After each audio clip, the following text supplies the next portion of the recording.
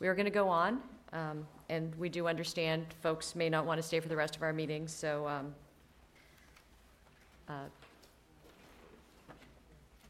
yeah, I'm told I just encouraged you all to leave, but, you know, yeah, anyway, let's go on. We are now going back to where we were on the agenda at one point, which is the superintendent's update on the 2017-2018 action plan. Dr. Murphy. Thank you, Dr. Cannon. As I regularly do, I bring the series of different activities that we have going on with various projects and initiatives that we're leading this year. One of them is in Group 1, and that has to do with new policies and policy revisions.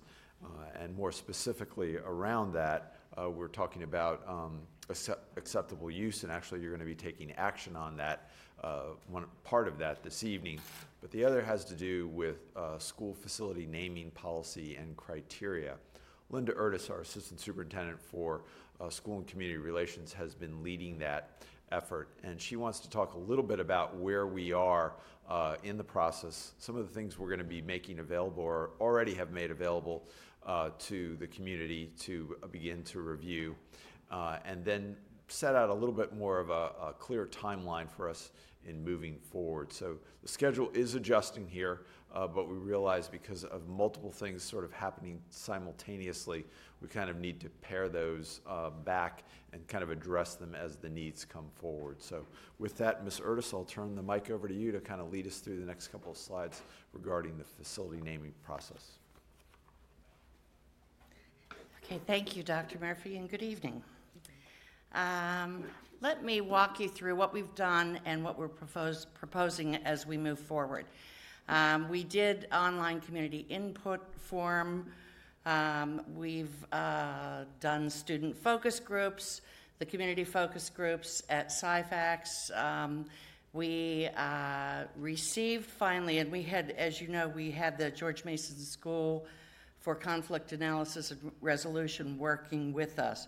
We received their report really late December, right before we went on winter break. And so this month we've been looking at it, we've been sharing it with board members, talking about it, and trying to determine what and how to move forward, to be respectful of the input that we heard from the community, but also not to delay other work that needs to take place. I did want to share that the two big conclusions that we heard, and there's no question that we heard an awful lot about the Washington Lee High School name, either to rename it or to keep the name the same. So that dominated a lot of the conversations and the input, although we did receive input on other issues related to the criteria. What we heard a lot from the Washington Lee community was that they wanted more time for discussion. So recognizing that we want to be respectful of the community, but we also have a lot of work that we need to do, we're recommending one change to the process, but everything else will pretty much stay the same. Let me walk you through what it would look like. The next phase, which would be happening this month and next month, would be the staff committee will be developing and finalizing naming criteria proposal to come to the school board. That work continues on. At the same time, and I was asked earlier today by one of the board members, we will go through and we're looking at the background of all of the names which we had promised the board, so that we can, when we come with the naming criteria, we'll also say, for example, Drew Model School was named after Charles Drew, and this is what his background is, just so that you'll have that information as well. So that'll be February and March.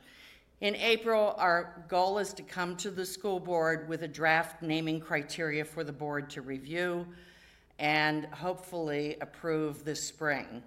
The reason we want the criteria and need criteria to be finalized is that we have 4 projects that need to be looked at. The new middle school at the Stratford site needs a name besides the new middle school at the Stratford site. We have the neighborhood elementary school that will be moving into Drew Model School.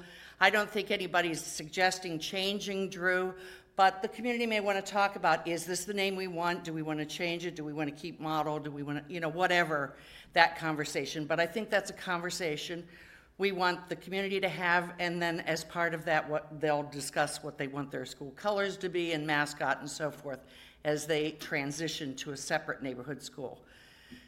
The new primary Montessori school at the Henry site needs a name. The name for the building at the Wilson, we keep calling it the Wilson Building Site, but it really doesn't, we know the two programs that will be there, but what's the building being called? So those have to be resolved next fall. The site, the criteria that you would approve this spring would then be used as we move on this summer. Based on the criteria, we would put together and recruit naming committees for those 4 school projects. We'd follow the procedures that are already outlined in our school naming PIP, which identifies how many meetings they need to have, how they should engage the community, and what the makeup of those naming committees should be.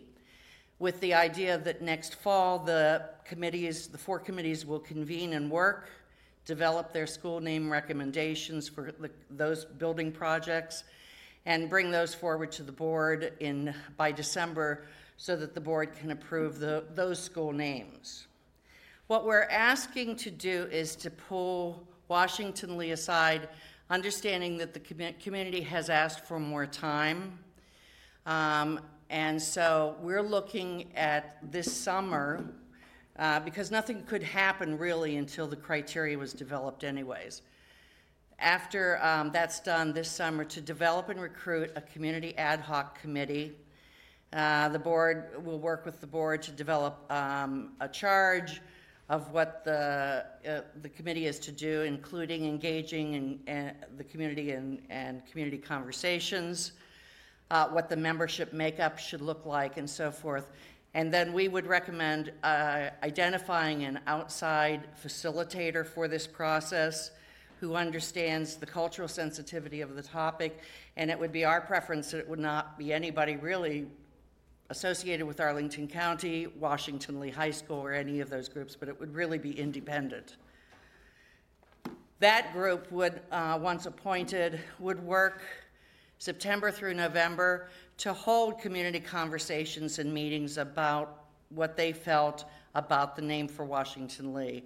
December reports to the board. There could be one in favor of keeping the name, one report in favor of changing the name, and there could be a third report, as has been suggested, of a middle ground, some sort of compromise idea. It would be the community's conversations and reports. Based on that, then the school board next winter would make a decision on whether or not to keep or change the name for Washington Lee. And if the decision is to keep the name, no further action would be needed. If the decision would be to change the name, then we would initiate a naming process just like we're doing for the other schools, to rename it with the idea that that name would come into play for the fall of 2020. That's basically, the main change is Washington Lee.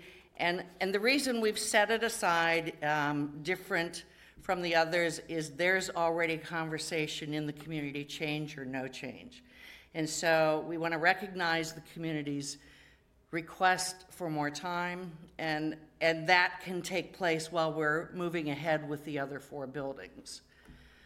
So that's that process. And I'll turn it over to Dr. Murphy. I think that's my last slide. Yes. Okay.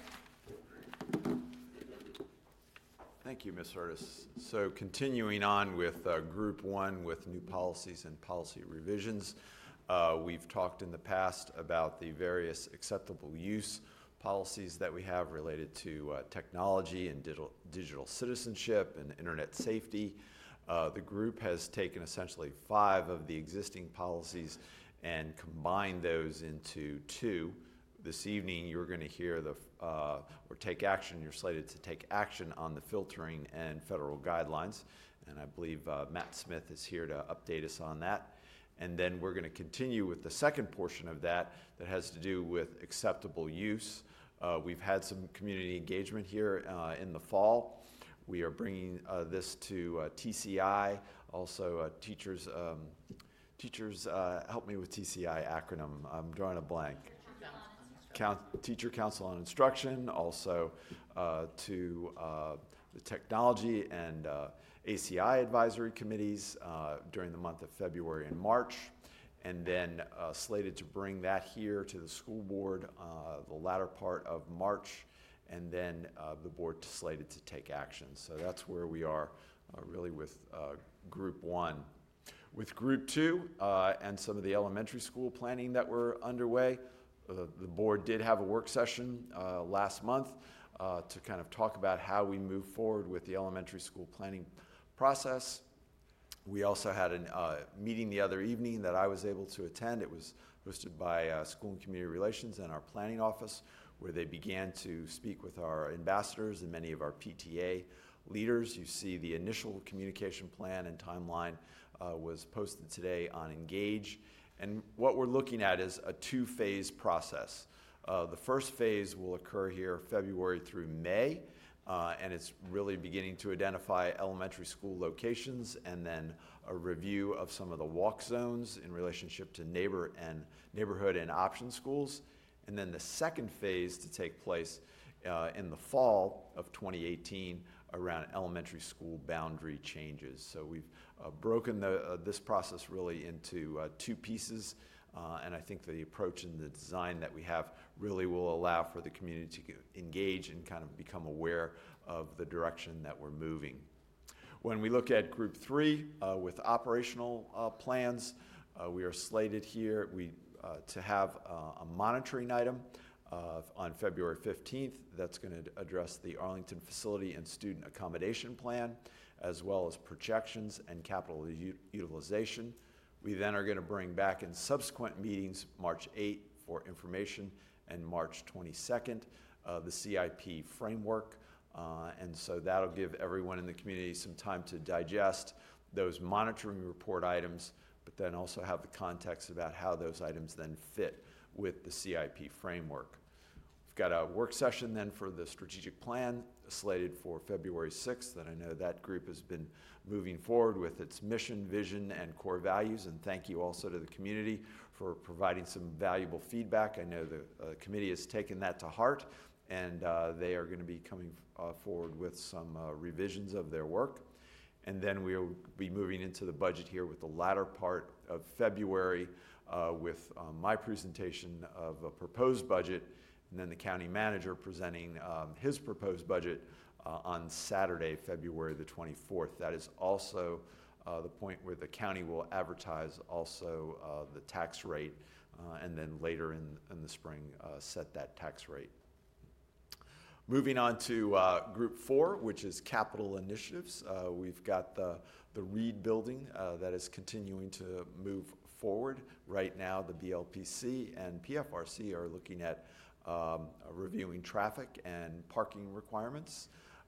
We also have slated bringing forward the construction manager at risk contract to award that, and then the concept designs, which I know are being out there discussed in the community, will be coming to the board in March. And then we're going to continue the work here with the Career Center. I know that kicked off just recently. Ms. Talento is our liaison to that group from the board.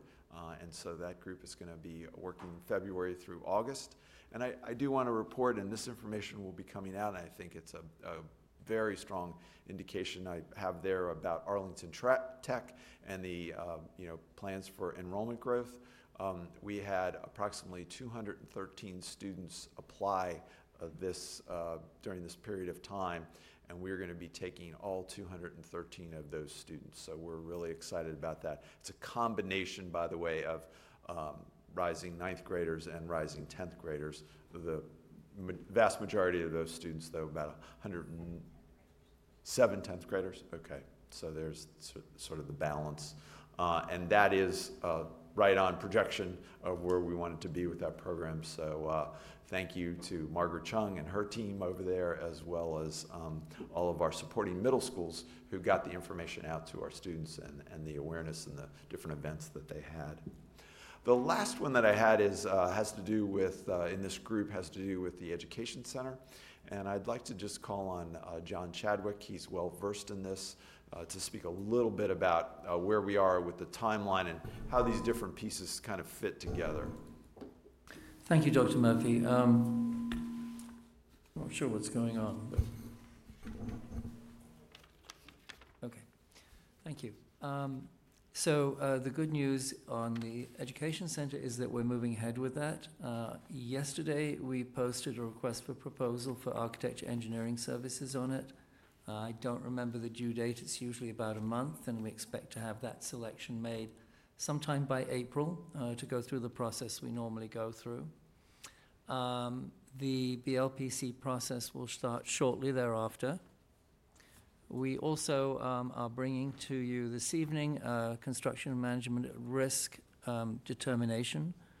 I'm sorry, that's next week, but we will be shortly bringing to you a construction manager at risk determination for the Education Center so that we will be able to proceed with that method of procurement, which really helps us on relatively complex projects like this. And we will then proceed with a CMR selection process, that's construction manager at risk, and that will probably be completed by sometime in June.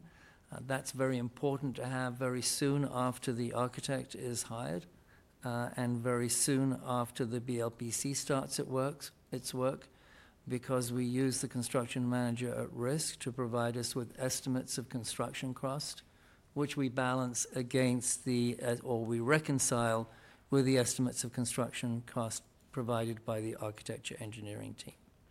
So we are ready to go ahead with that. Now, there has been some discussion of the program, and we've had very clear direction from you, which we heartily agree with, to design the building so that it is as adaptable as possible to different programs.